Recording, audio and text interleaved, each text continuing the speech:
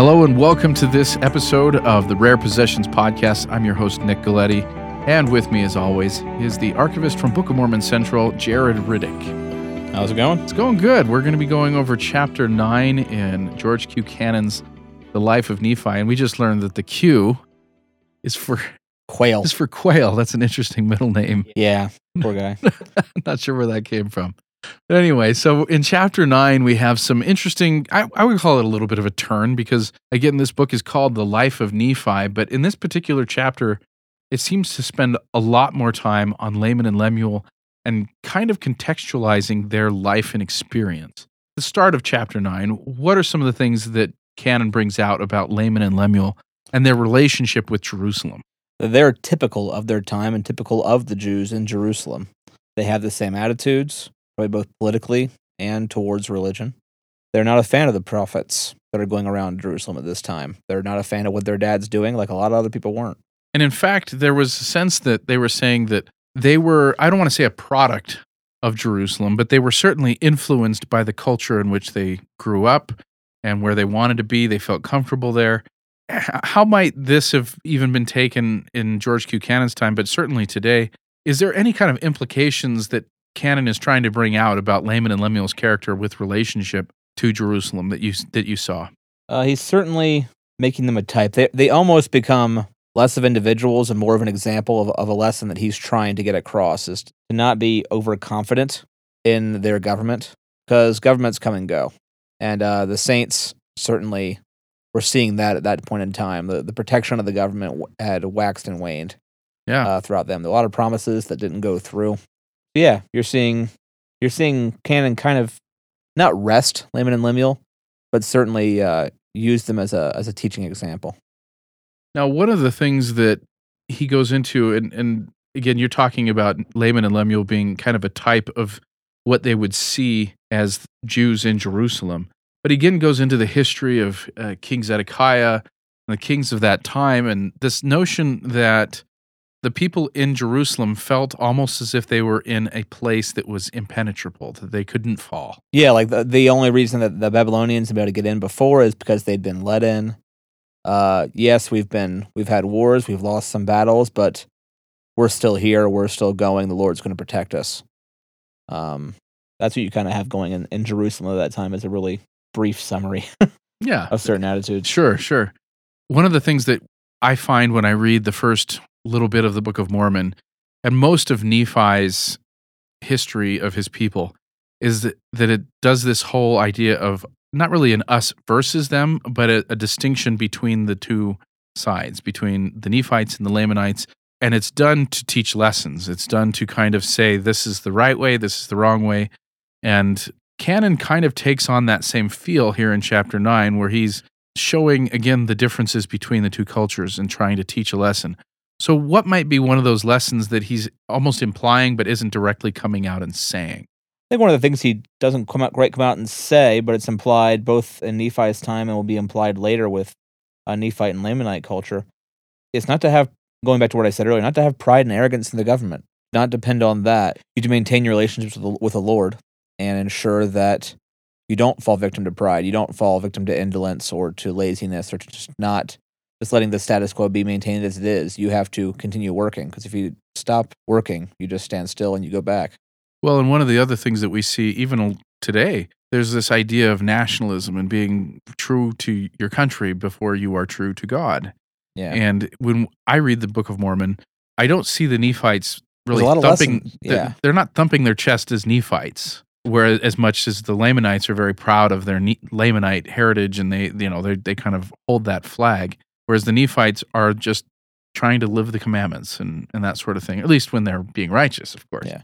The Book of Mormon has a lot of lessons about not putting God first, of people not putting God first, and of allowing politics or political views or ethnic lineages come before the Lord. Yeah. And there's a lot of warnings in there about that. Yeah.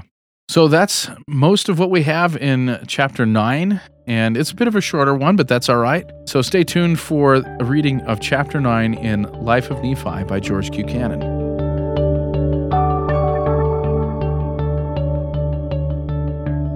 Life of Nephi by George Q. Cannon, Chapter 9. Laman and Lemuel were evidently full of the ideas which were popular in Jerusalem at the time they lived there. It was the popular thing at that time to reject the predictions and warnings of Jeremiah and the other prophets concerning the destruction of Jerusalem, the killing of many of its inhabitants, and the carrying away captive of many unto Babylon. We are warranted in believing that these young men had but little faith in these predictions. They had a good inheritance in Jerusalem. Their father Lehi was a man of wealth there, having an abundance of gold and silver and other precious things. They could see no sense in the movement which he had made in leaving his comfortable and pleasant surroundings and taking his journey into the wilderness. At no time during their wanderings do they appear to have had any faith in what their father said should be the fate of Jerusalem. The confidence of the Jews in the city of Jerusalem and its high density was something very extraordinary.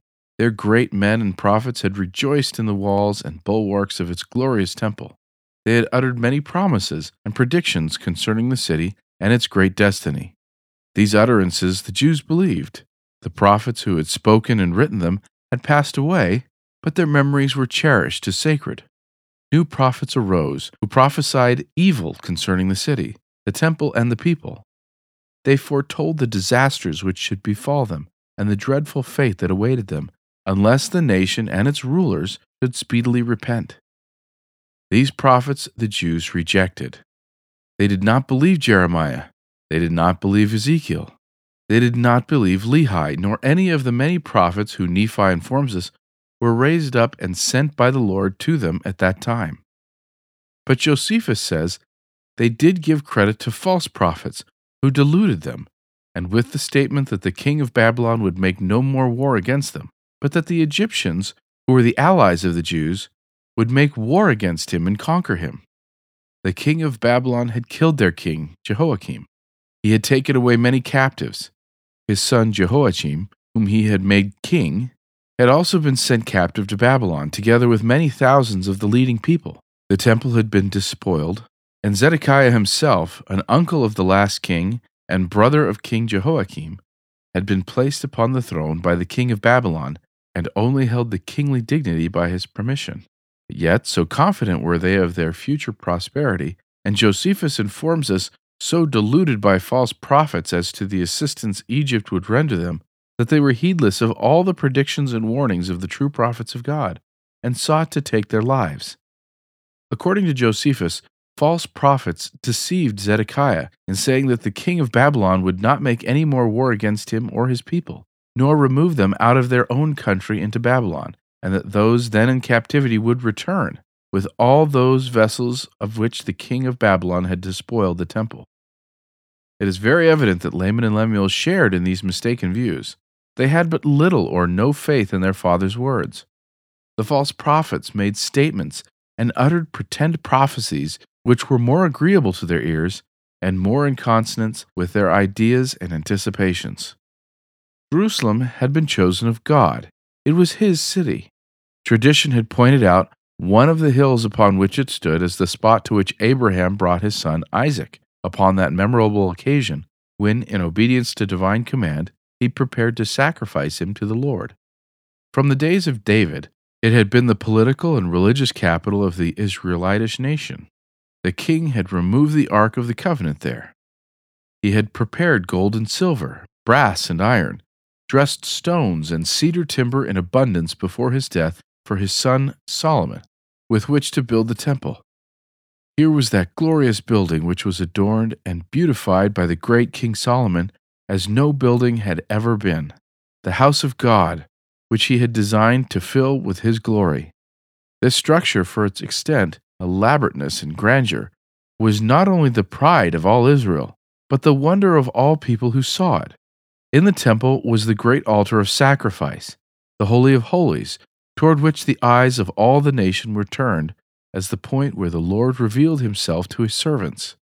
When Lehi and his family left Jerusalem, the temple had been despoiled of much of its riches, but those celebrated works of molten brass, executed by Hiram the tyrant, with which Solomon had adorned it, the sea of 10 cubits in diameter, supported by 12 oxen, the bases and the pillars Jachin and Boaz, each of them 18 cubits in height and 12 in circumference. which stood in the porch, still remained there. It was not until the capture of the city of Nebuchadnezzar, king of Babylon, about 11 years after the departure of Lehi, that these were broken up, and the materials, with other rich plunder from the temple and from the city, carried to Babylon. Though in the days of Lehi, Jerusalem was not so magnificent as in the days of Solomon, yet it was still the splendid city of the great king. It had passed through many vicissitudes since that day. 10 of the tribes had seceded under Jeroboam and set up a rival capital at Samaria. Yet to the Jew it was the holiest spot on earth, and around it clustered the most glorious memories and the most brilliant hopes. The withdrawal of the allegiance and the tribute of the larger portion of the Israelitess race had not caused the kingly city to lose much of its splendor or of its influence among the nations. The sons of Lehi were familiar with the history of their birthplace. They knew that if it had declined through the misrule of one monarch, it had been resuscitated through the zeal of another. It was more than likely that Laman and Lemuel had unshaken confidence in the skill and valor of their nation in war. They knew how impregnably strong were the fortifications, the towers and the walls of the sacred city. They were aware that it was only by the consent of the last 2 kings that the armies of the king of Babylon had effected their entrance within the walls.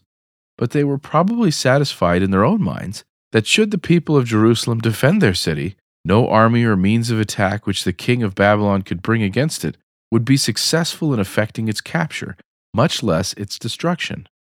They would not believe that the city which the Lord had chosen, and which had a historic existence of 5 centuries before the hanging gardens for which Babylon was famous were built, was to be destroyed by the king of that city.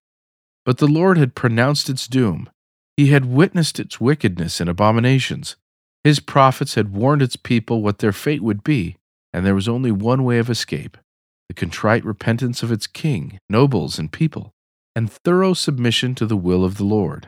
11 years after Lehi and his family left Jerusalem, the city was captured by Nebuchadnezzar. But so formidable was its resistance that it could only be reduced by starving its inhabitants. Lehi was shown its destruction in a vision, and in telling his sons and all their families about it, he said that had they remained in Jerusalem, he and they would also have perished. The Lord did not suffer Lehi and Nephi to be injured by these wicked children and brothers. He was with them, and the voice of the Lord spoke many things unto the conspirators, and chastened them exceedingly. This caused their anger to subside, and they repented of their sins. And once more they were blessed with food, and were saved from perishing. Thank you for listening to the Rare Possessions podcast from the archives of Book of Mormon Central.